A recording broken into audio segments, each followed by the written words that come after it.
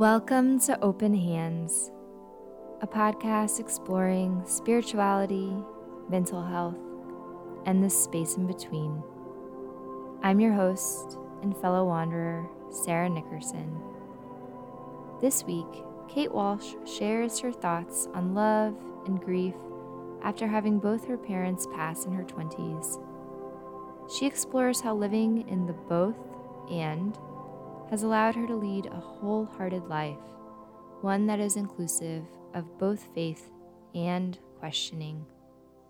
Thanks for being here. All right, so Kate, welcome to Open Hands. I'm so glad to have you here today. Thank you. I'm so excited to be here.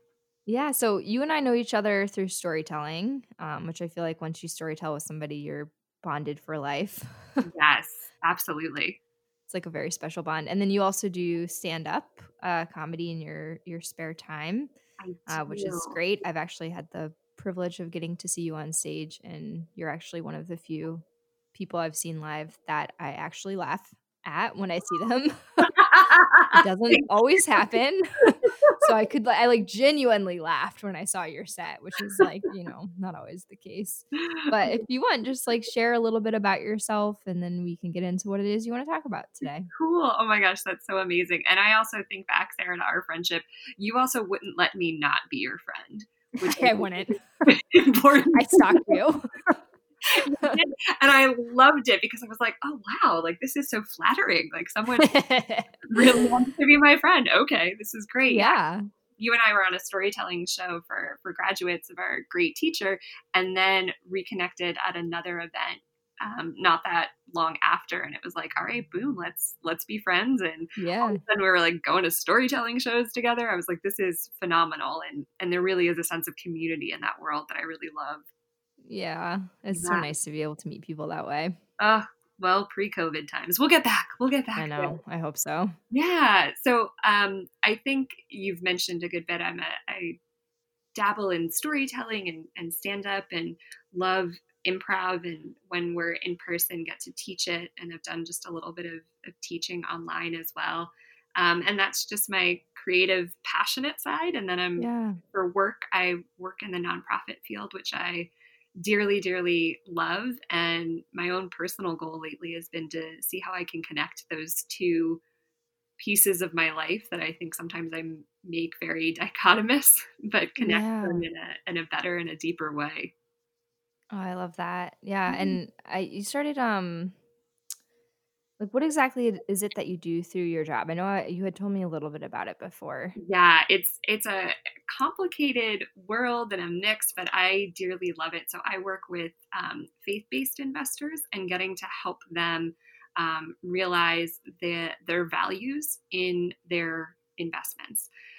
So cool. Yeah, so strategizing, and this came from previously I had done work with faith-based communities with shareholder advocacy. So going to large Fortune 500 companies in which they own stock and speaking to them on a wide variety of issues. So I used to always say it was my first job, which was incredible, but it was social justice on the systemic change level. Wow, that's amazing.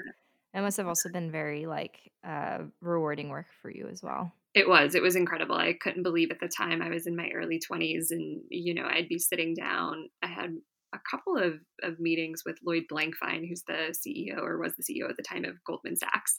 And it was just surreal. And we would be in what is now their tower as they were building the new Freedom Tower. We were able to see into the pit. So yeah, just a completely surreal world. And I worked for nuns my first two jobs. I love that. Sisters. Yep.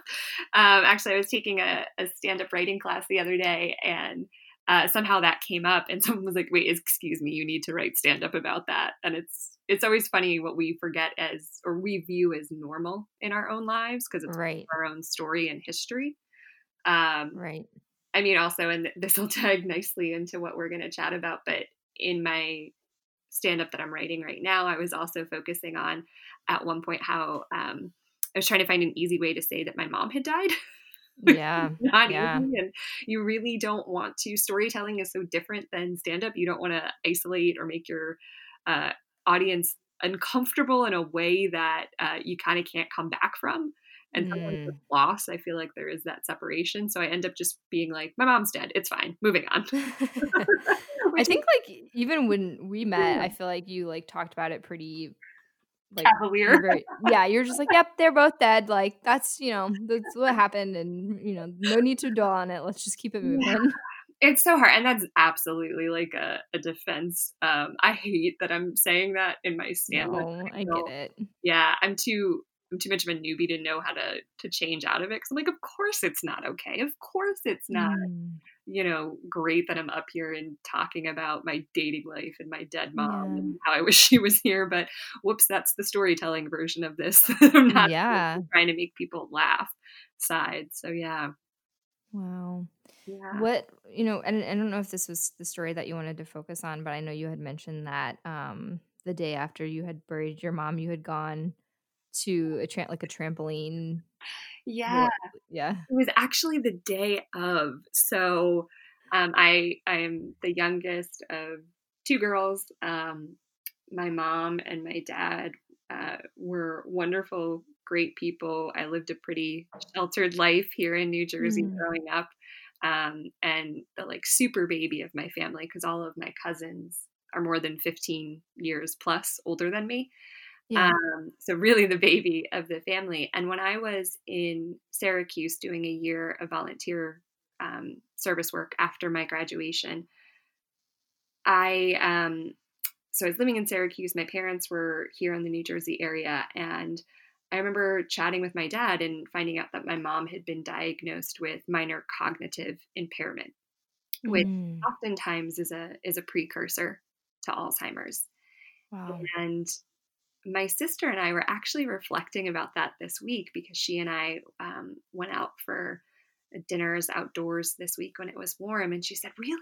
Like, really? It was that year?" She was like, "I thought it was so much later." And I Wow. was able to say, "No, it was there because I worked in a medical clinic for people without insurance, and I was speaking. I remember asking some of the doctors I was friendly with, what can you tell me about this?" Yeah. So yeah, so I was 23 when she got that diagnosis. And unfortunately, we weren't super surprised because her mother had Alzheimer's and died from complications of it. Wow. Wow. And I believe both of her grandmothers had it because it was present on both sides of her family. Gotcha. So, yeah. So fast forward, so that was 2008. My mom progressed, losing different faculties. She had Mm. what's referred to as early onset Alzheimer's. So it's normally you get that diagnosis if you're under the age of 65. She was Okay. just right there. Wow. They still classified it as that. Um, and it was tough because so my sister and I ended up both moving back home to New Jersey and actually moving back in with our parents. And my sister's older, um, Mm. sort of struggling with, do we move out? Do we not? Right. Is this the best way to be helpful? Also, Yeah. navigating being adult children. Yeah. I can um, imagine that must have been tough. yeah, yeah, it was. Oh gosh, those were not some great moments at times. Mm. But through it all, we had my mom and we had moments and humor. I remember there was one time in my parents' kitchen, and we were joking about my parents and their marriage, and my mom said, "Well, it's been a good 25 years." And I just started laughing, and I looked at her and I said, "But mom, you've been married for 28." And then I said, "Stop. You each tell us which were the 3 bad years. Let's see if they were the same years." I love that. That's amazing. Yeah, like, and certainly in the moments we weren't always able to find the humor. It was hard because I think our parents were difficult or had a difficult time being super forthright with it outside Mm. the family. So then it became, well, do our aunts and uncles know, and do family members know, and what do they know? And um, Right. Alzheimer's, especially at that time, was a difficult diagnosis because they certainly don't know until someone is deceased, unfortunately, and they can look at the actual brain, but they can make good guesstimates. And Right. I remember my sister and I, a few years later, maybe I was 25 or 26. We both were living at home still, but I think within months ended up moving. And we had asked to be in the room with my mom's doctor, her neurologist, and we were able to get time with just him. And I remember saying flat out to him, look, I'm 25, my sister's 27, 28. What are we looking at? Right. And he Yeah. started to do like the typical, well, we can't know. And I said, yeah, I get that, but But you gotta give me something. like we are in that very strange, quarter life trying to figure Yeah. ourselves out. What do we got? And he said, I think in 5 years it'll be hard for your mom to live at home. Mm. And that was the first time that a doctor's been sadly right on the money in my Wow. family. Wow. Yeah. So a few years later, I'm in graduate school. So it's 2014, 2013. And just heading into my second semester. And I didn't think I was going to continue. I had really struggled first semester, and I had just taken an amazing class in graduate school called Moral Courage and Your Purpose. That Reese committed me to. I was like, if I could take stuff like this in graduate school, all right, I'm committed. You can have my money. Yeah. Yeah. So my dad had always been super healthy, and he retired early. He retired at age 61 or 62 to take care of my mom because he was younger. And he had been having these issues where he couldn't hold a glass. I remember him calling, we were just chatting about it. He was going to go to some specialist at a hand specialist that his physician had recommended. And he used to play tennis, and he would whoop my butt. Wow. It was the best workout whenever we played. It was I'm dripping in sweat and you're still creaming me. So I got this call from my sister when I'm at school at NYU, and she said, "Don't get mad, but you have to come home. Dad's at the hospital and they think it's a brain tumor." Oh God. So man had driven himself. I will never forget this. Man had driven himself to Panera 3 towns over, and goes to open the door and can't get out the door. He can't lift his leg. So he drives himself home and then calls an ambulance. And I was like, what? Are are you crazy? Logical. Yeah, totally logical. And that was just oh, Dad. And he was like, well, I didn't want you to have to go pick up my car. Yeah. Oh, yeah. Thanks for thinking of me. But he was diagnosed then with a high-grade glioblastoma, which is the same aggressive brain tumor Beau Biden and John McCain died from. So it's incredibly aggressive. There's some treatment. So he had 2 surgeries to remove the mass, and radiation and chemo treatments, and within 6 months wasn't walking. Wow. So yeah, and the day he had the surgery, which was the day after he had that fateful trip to Panera, his doctor told us that he would probably have about 18 months. And it was right on the money.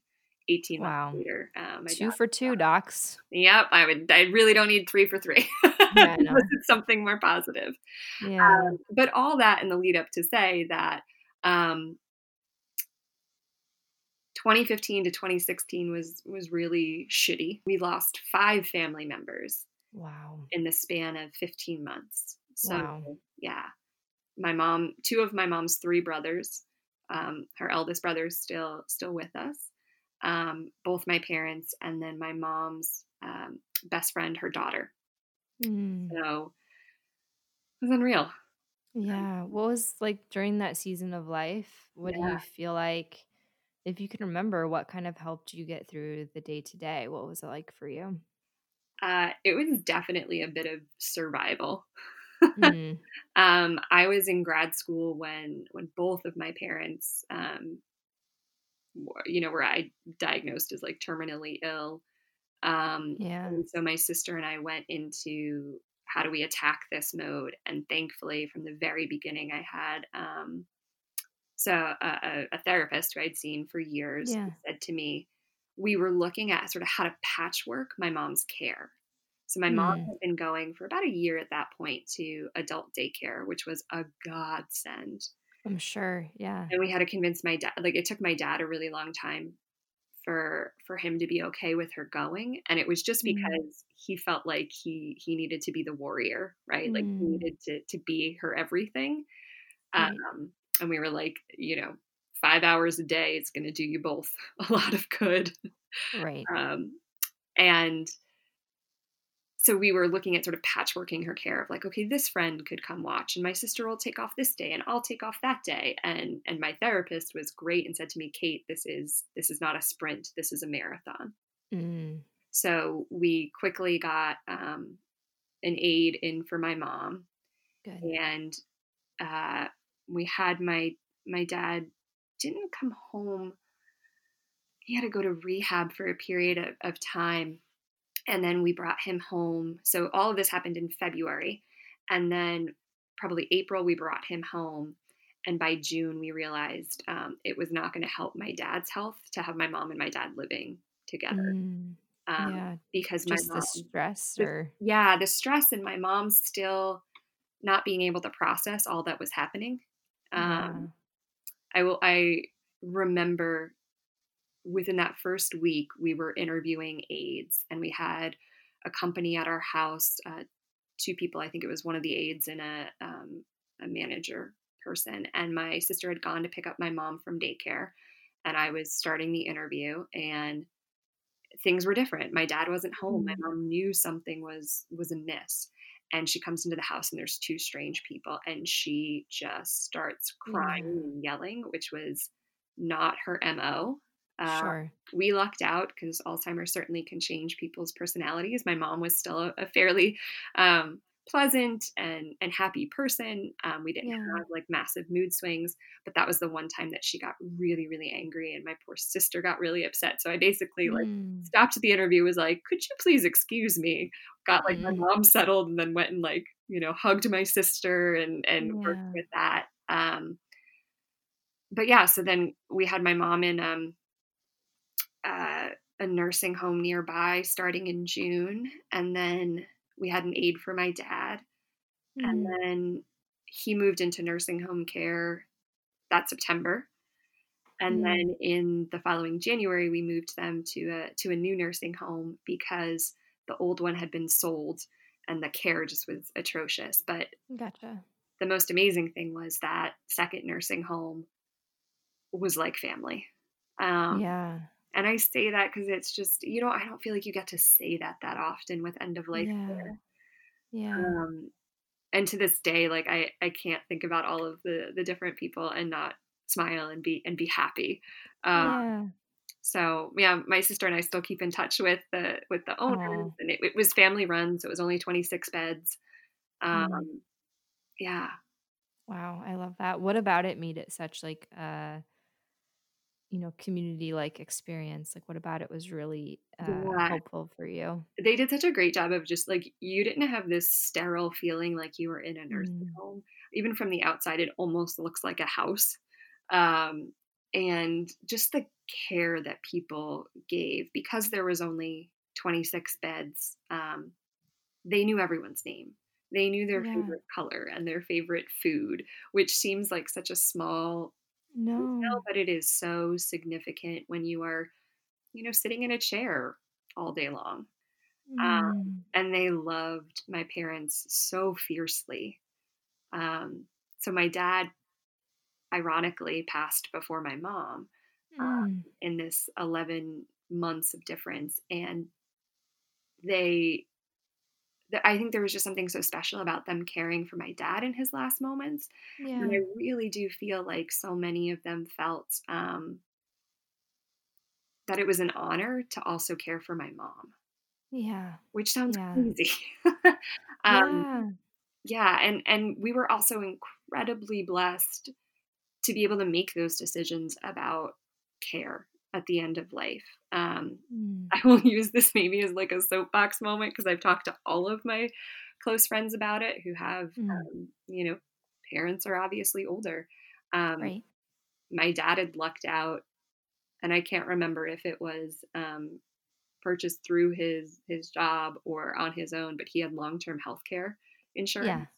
Yeah. And oh my God, just to be able to make these decisions not just based on money was Yeah. so helpful for my sister and I. Mm. So yeah. Yeah. Made like a big difference and kind Oh of took a yeah. little bit of the stress Yeah. off. And the only reason that we knew of this nursing home was because my dad had been going to a caregiver support group there for Wow. about 3 or 4 years. Yeah, so he also knew, so it's a family-run place, and it's a brother and sister team. The brother is, a nurse, and he was the one running the support group, so he knew my dad Wow. for Wow. years before. Yeah, so it was like a Yeah, very personal, yeah. very specific experience for them to be able to connect in that way and for you to Oh, have that totally. support and that care around you. Yeah, That sounds like in that season that must have definitely. been like gold. Yeah, yeah. I mean, and my sister, until, a few months ago with COVID and everything, was going once a week. She would bring her cats Oh, for pet therapy, um, for the residents, and it's wonderful. I had struggled with going back of because there's course. just so many Yeah. memories of my parents. Even if they're good, it's hard. Um, but I will never forget, the man, Sean, who's one of the aides there, was actually with my dad when he Mm. passed. And I kind of believe that there's some level Mm. of choice that people have with in Yeah. who they're with Yeah. when they pass on. I'm sure that's not for everyone, but I don't think my dad was comfortable placing that Yeah. on my sister or I. And my Yeah. sister was with my mom when she died, which I think Mm. was beautiful. But so Sean was with my mom, and my dad just loved Yeah. Sean, and Sean loved my dad, and he was just this great guy.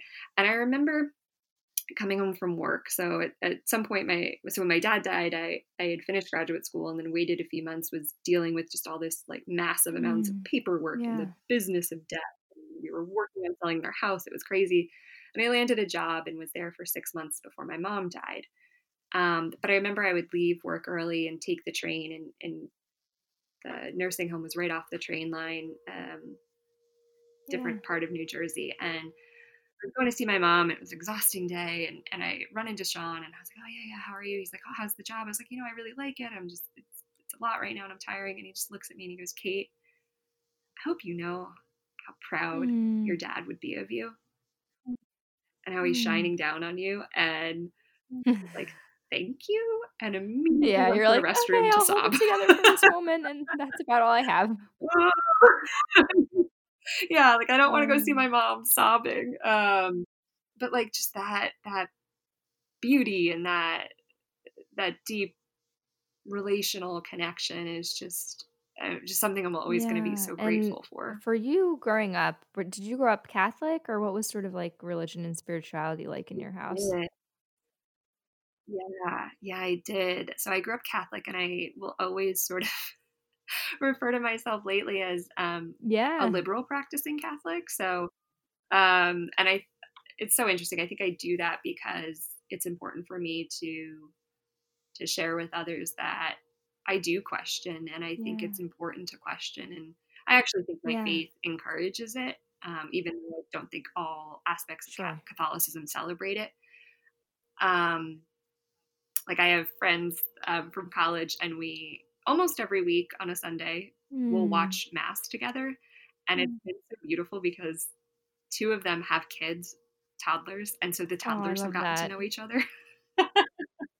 So we like connect, and it's been a great way to sort of force routine in these Mm. really uncertain times. But yeah, I grew up Catholic, and I went to Catholic school K Yeah, through yeah, college.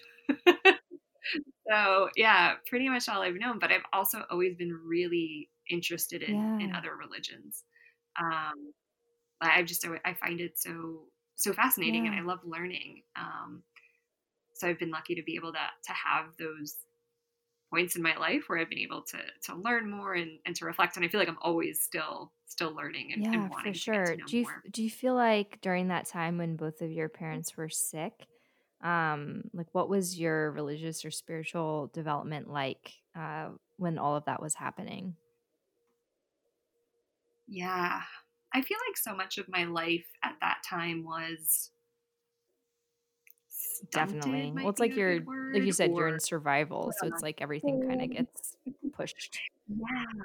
I mean, my sister and I literally went into like, how do we take care of our parents? So even though, they might have been in a nursing home or aides, one of us was there almost every single day for hours on end, and um, just managing their care. And even if when they were at the other nursing home, it was big and a very big institution. It was like constantly knocking on someone's door to make sure Mm, they were getting their PT or their medication, or I was always fighting with insurance companies and right, medical device companies. Like, yeah, for it's like all sure. such a blur, and it was definitely survival. And so I think my faith, there was moments where it was supporting me, and there were moments where Of it took the course, brunt of yeah. my anger. Um, yeah, and where I still have struggles with it. Of course, everyone's going to die. It's part of our dynamic Yeah. system, this world that we live in. But it doesn't make it Mm, any less painful. The one benefit that I've seen, and I know there's many, but the one that always sort of comes to mind is I do feel like by having a faith life and a prayer life to some extent, it just made it easy when my parents did pass to know how to yeah, talk to yeah. them still, to know how to feel like they're still connected. I mean, I probably quote unquote talk to them more than I do Yeah, yeah. Well, that's a pray. form of prayer, I think. Because yeah. Oh, I completely agree. Because I think on my worst days, I'm like, oh, I don't think about praying. And then on my best days, I actually live my Yeah, life as a yeah. prayer. Um, Thinking of others and caring for this world and not being so right lost in my own little to-do list of Mm, what needs to get done, but seeing the harmony that we can have in this world, even when there's such mm. disunity Yeah, at I love times. thinking whenever I think about spirituality, I always kind of think of it as like it's just a connection to things outside of ourselves. So whether that is people or nature or Mm, God or your spirit guide, like whatever it is, it's just an acknowledgement that there is a a stream that kind of like runs through and connects all of us. And especially in the dying yeah, process where maybe somebody is not coherent or they've passed on, I think spirituality can allow us to have that feeling of connection, like even though that person has passed. yeah, yeah. I feel, yeah. And one of the things that's so frustrating to me, and where I do find my anger of grief Yeah. popping up and bubbling up at times, is the irony of my own story is it's Mm, my mom's story. My mom, her mom passed of Alzheimer's when she was yeah. a young woman, single, not Yeah. married, pre-children. And then her Mm, father died mm, pretty soon after.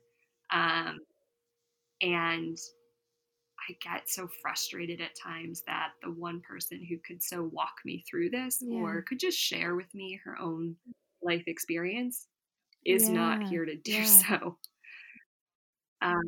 And so I'll often journal or think about that and the frustration of, um, you know, why can't Mm, we share these things? We share this horrible, weird bond, and yet I yeah. can't And talk to you what do about you it. do with that anger or those feelings? Is there a way that you have come to make peace with it? Is it just something that you can process? What does that Yeah. look like? Yeah, I think it's a process as it happens. I think it's one of the things that grief has taught me is to be okay with that area of grayness. I think I was coming to that in different areas of my life, but I think grief has forced me to be much more okay and accepting of processes. Like that, I can't take a pill or wave a magic wand and say, boom, I'm over that. I'm over that mama and I have these weirdly similar life trajectories or stories, and I can't access her to talk about it. And I think it's also just creating some space for the grief in and of itself, because it comes up in so many different ways. I'm reading this book by Hope Edelman, and she wrote a book called Motherless Daughters a bunch of years ago. Um, and in this book, it's called The After Grief. And what she's trying to do is name that period of time after the acute grief, after the immediate loss. And I don't know if I identify with that term, but I am so grateful for her work and for trying to name it. Because just even today, I was chatting with friends. We were all texting about our own stresses of what's happening in the holiday season and where are we going and is it safe to see family.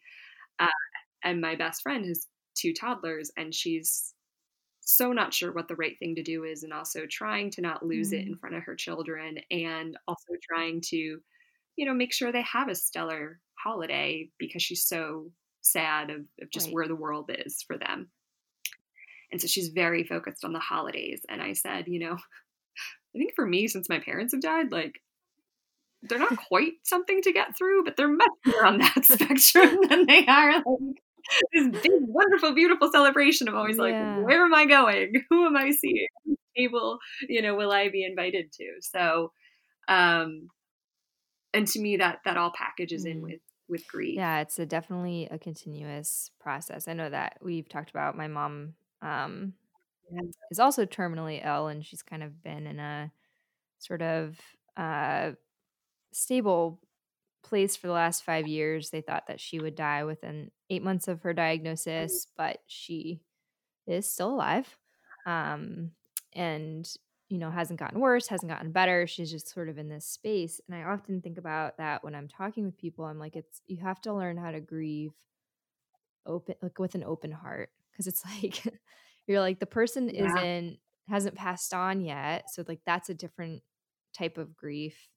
But then there's also the grief of like life looks different now, and then there's the grief of like holding your breath and kind of watching this person deteriorate in front of you. Like, grief has so many layers to it. It's not just the person passed and now we're dealing with it. It's sort of this like ongoing continuous thing. And I love that idea of after grief, because grief also has so many branches. Like, just like you're saying, like, you're like, where do I go for the holidays? And like, should I start like buying a house? And like, what do I do like with my own will eventually? Like, there's all these different things that are a part of loss, and a part of accepting that things change and go away. And again, like for myself as well, that grayness has become so handy, because if I'm not so tightly wound around these things that I feel like should or should not be, doesn't mean that I'm not angry or upset or sad or whatever. But if I'm not so tightly wound with these things, there's space for other things to come through. And whether that's like you were talking about the moment in, the kitchen with your mom where you're joking about her forgetting how many years she's been married, or like, or the moment with Sean where like, you have this like moment where he passes on this, this sort of like compassionate response to you from your dad. Like, all of these moments are both heartbreaking and also like can be filling. And it's a both and. It's like not an either or. Oh yeah, the both and. And something else that I like to use a lot too is the both things can be true, right? Yeah. Both. But I love what you've said about the grayness is handy. And I think when we can turn to it as a tool is helpful. And for me, it's exactly this idea of the both and. it can both suck and have some redeeming qualities to it. Yeah. Like Yeah. I had someone I was dating say to me at one point, like, won't it be beautiful for me to meet your parents through you? Mm. And my initial reaction was no. Like this, like, really? And I'm like, I feel like you just like gave this like beautiful Hallmark moment, and I don't want to like cry out, like, shit all over it, but I'm gonna for a second because hold on. Like, yes, of course it's nice and that's beautiful and that's very like saccharine sweet, and it can also be genuine. Yeah. Could you also give me an inch of like, this is also really shitty? Yes. And like both of these things can be true. And I remember recounting this to two of my good friends who gratefully haven't experienced a loss of a parent. They've experienced other losses, and they both immediately jumped in with "oh," and I was like, No. "You're doing it again." Yes. Because I hear you too. It's like there's elements of anticipatory grief too, of like, in the future will be different with your mom, and you also have to mourn what isn't the same right now. And Yeah. with my mom going through Alzheimer's, there were so many of those moments of kind of like constant grief for 8 years. Yeah. There's the grief when you are so frustrated with yourself Mm. because you're saying for the third time, yes, we're going outside, and no, you don't Mm. need a jacket. And like Mm.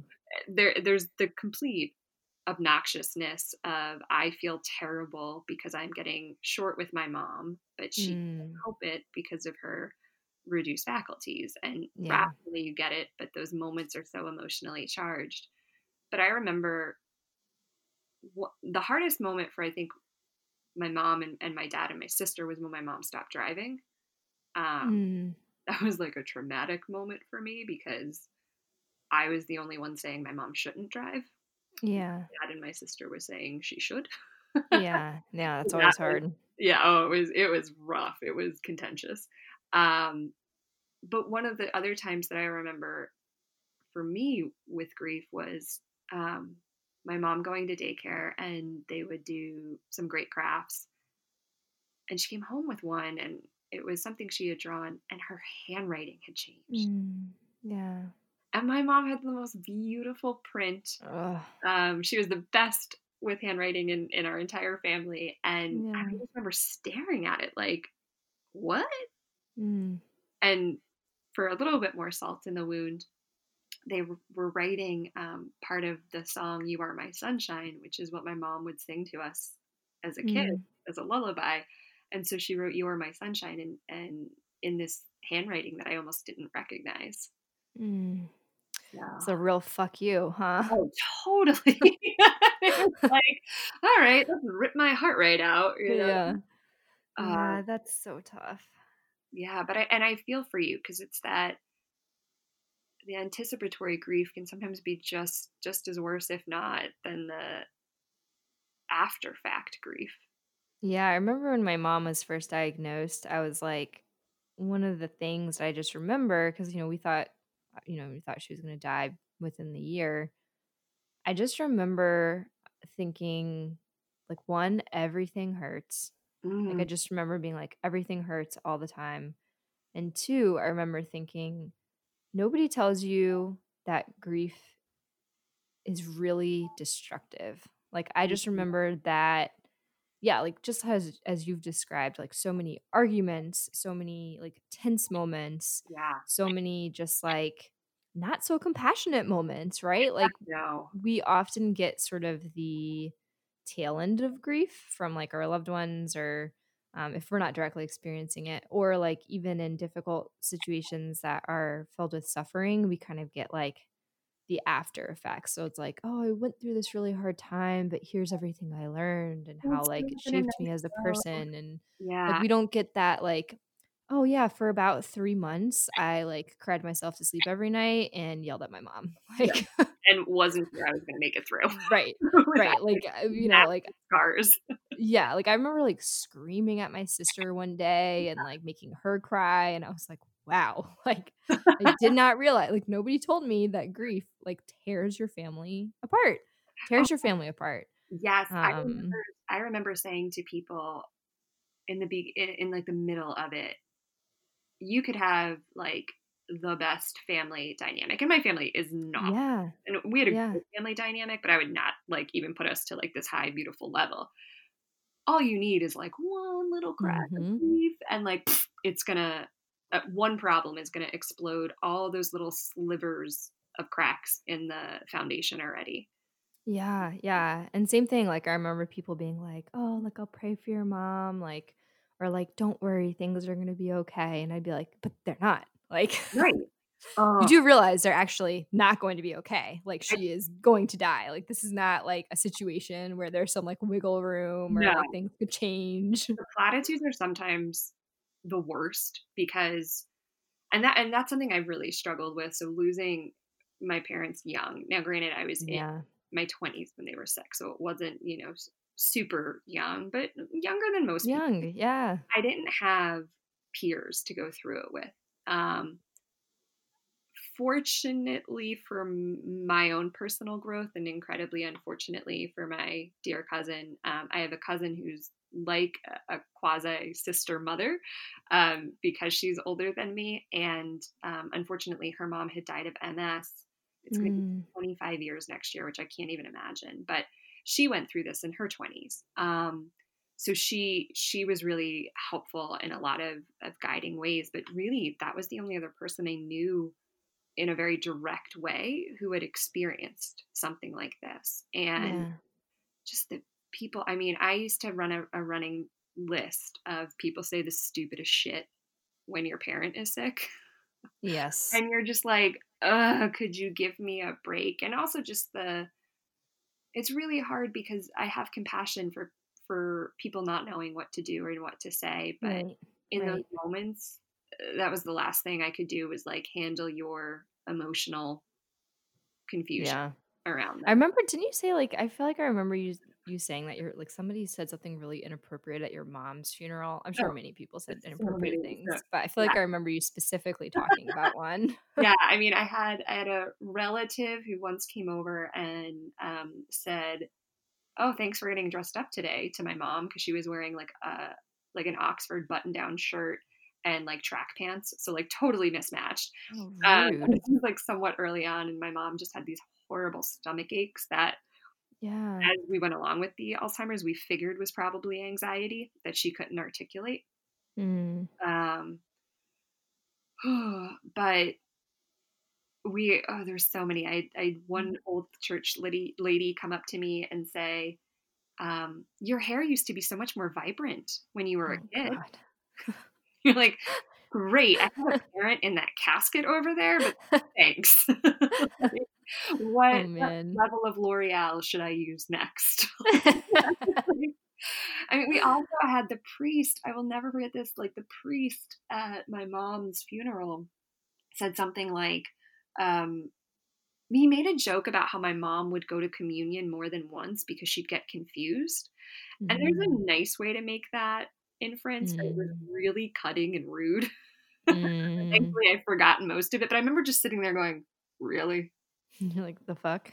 Like, could you kick us while we're down anymore?" Yeah.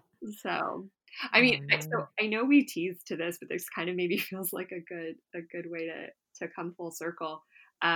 The story about when we buried my mom, Yeah. what I ended up needing to do. So, um, my boyfriend at the time had just moved in like literally 3 weeks beforehand, and Wow. everything was going terribly.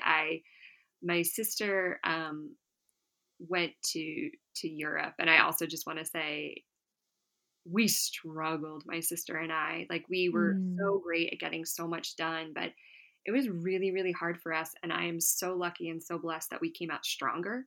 Yeah. We put a lot of work behind that. Uh, Right.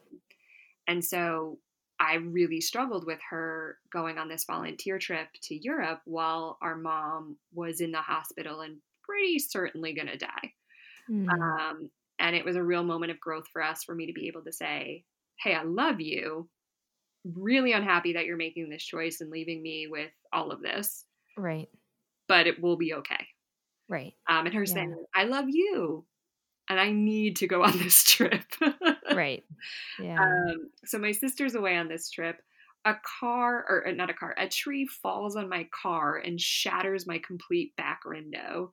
My Wow. mom's in the hospital, not like just getting worse, not getting any better. My boyfriend of like 4 years has just moved in, and my team has flown in for like an extended retreat at work. Mm. And like all this is happening. So my sister gets home, and about like 3 days later, my mom actually passes. And Wow. while I'm pulling together all of her uh, stuff for the services, and my sister and I are coordinating with all our family members, my mom's best friend calls me to tell me that her um, daughter out of nowhere was struck and hit by a car and Ugh. didn't make it. Yeah. But all of this craziness is going on, and I'm given like 4 days of grief time at Mm. work. And so I take all four and nothing more. Wow. And we get through the service and the wake, and it was in the same exact room it was 11 months prior for my dad, and most of the same people come. And we have it at the same church, the same funeral, and we have the same repast lunch at the same place. Mm. We're like, why reinvent the wheel and make it difficult for ourselves? We get back to our apartment, and I'm thinking I'm just going to want to like curl up and like be under a ball Yeah. of blankets. Yeah. And my boyfriend's expecting that. And I just look at him and I said, I need to feel alive. Like Yeah. I need to do something right now. Mm. And quickly we come up with this idea of let's go to one of those trampoline parks. And it was a Friday in the middle of the summer. And we called a mutual friend who was around, and we just jumped for I love it. 2.5 hours and threw ourselves into a ball, like a foam pit. And I laughed until I cried. It's amazing. And then I really cried. It like turned into an actual crying Yeah, fest, but as it often does. it was like so much death had been Mm. with me and for so long. And Mm. I was still, of course, incredibly sad and nowhere near over the grieving process, but I needed to be reminded that I was still alive. Yeah. I And love that that. gets us back to the both and, right? Like I can Mm. be sad and experiencing this death um, and this ending of human relationships here on this earth. And I can also still feel like I need to remind myself that I have to go on and I can go on. Mm. Yeah. Yeah. And those moments are like, to me, those are holy moments. Oh, yeah. That absolutely was a moment of grace and holiness completely. Yeah, I love that. And it's such a actually beautiful way to end our Yeah. podcast today, really full circle. Yeah. Um, but Kate, thank you so much for being here, for sharing. I know that I really am honored and privileged to have been able to sit with you today and hear a little bit of your story. And I'll really look forward to hearing your stand up Thank about you. dating your mom. Yes. Just a And teaser. yeah, and just like, you know, I one of the reasons I really wanted to be your friend is because I think that you have this it's like an insatiable joy. Like, but it's not how like when you meet someone and they're really like positive and joyful and you kind of want to punch them in the face? It's Yes. not that. Like your joy is like very authentic and it's tenacious and it's infectious and it's real. And I think that that is a really rare quality to find in people. Um, it's really rare to find that, and it's hard to cultivate that and to not go to sleep. Like I think you're somebody who has really chosen not to go to sleep and like you said, to stay very much alive and awake, and to press forward. And of course you had like seasons and moments of the darkness, and I think that's all part of the same spear, Yeah. like there's light and darkness exist hand in hand. Happy. So I'm really glad that I met you and I've had the joy of getting to know you over the last year. Well, thank you so much. That is just so incredibly kind. Thank you for chasing me down to be my You got it, girl. And thank you for letting me share my story and hear more of yours too. Thanks, Kate. All right, well, I hope you have a great rest of your day. Thank you. You too.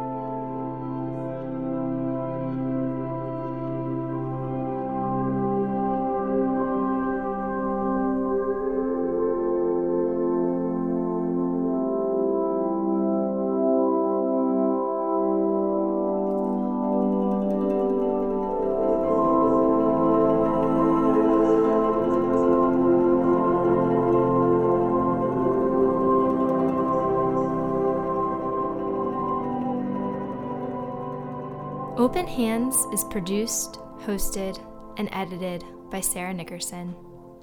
Theme music is by Sleeping at Last. You can find Open Hands on Instagram at Open Hands Podcast. Thanks so much for listening, and be well.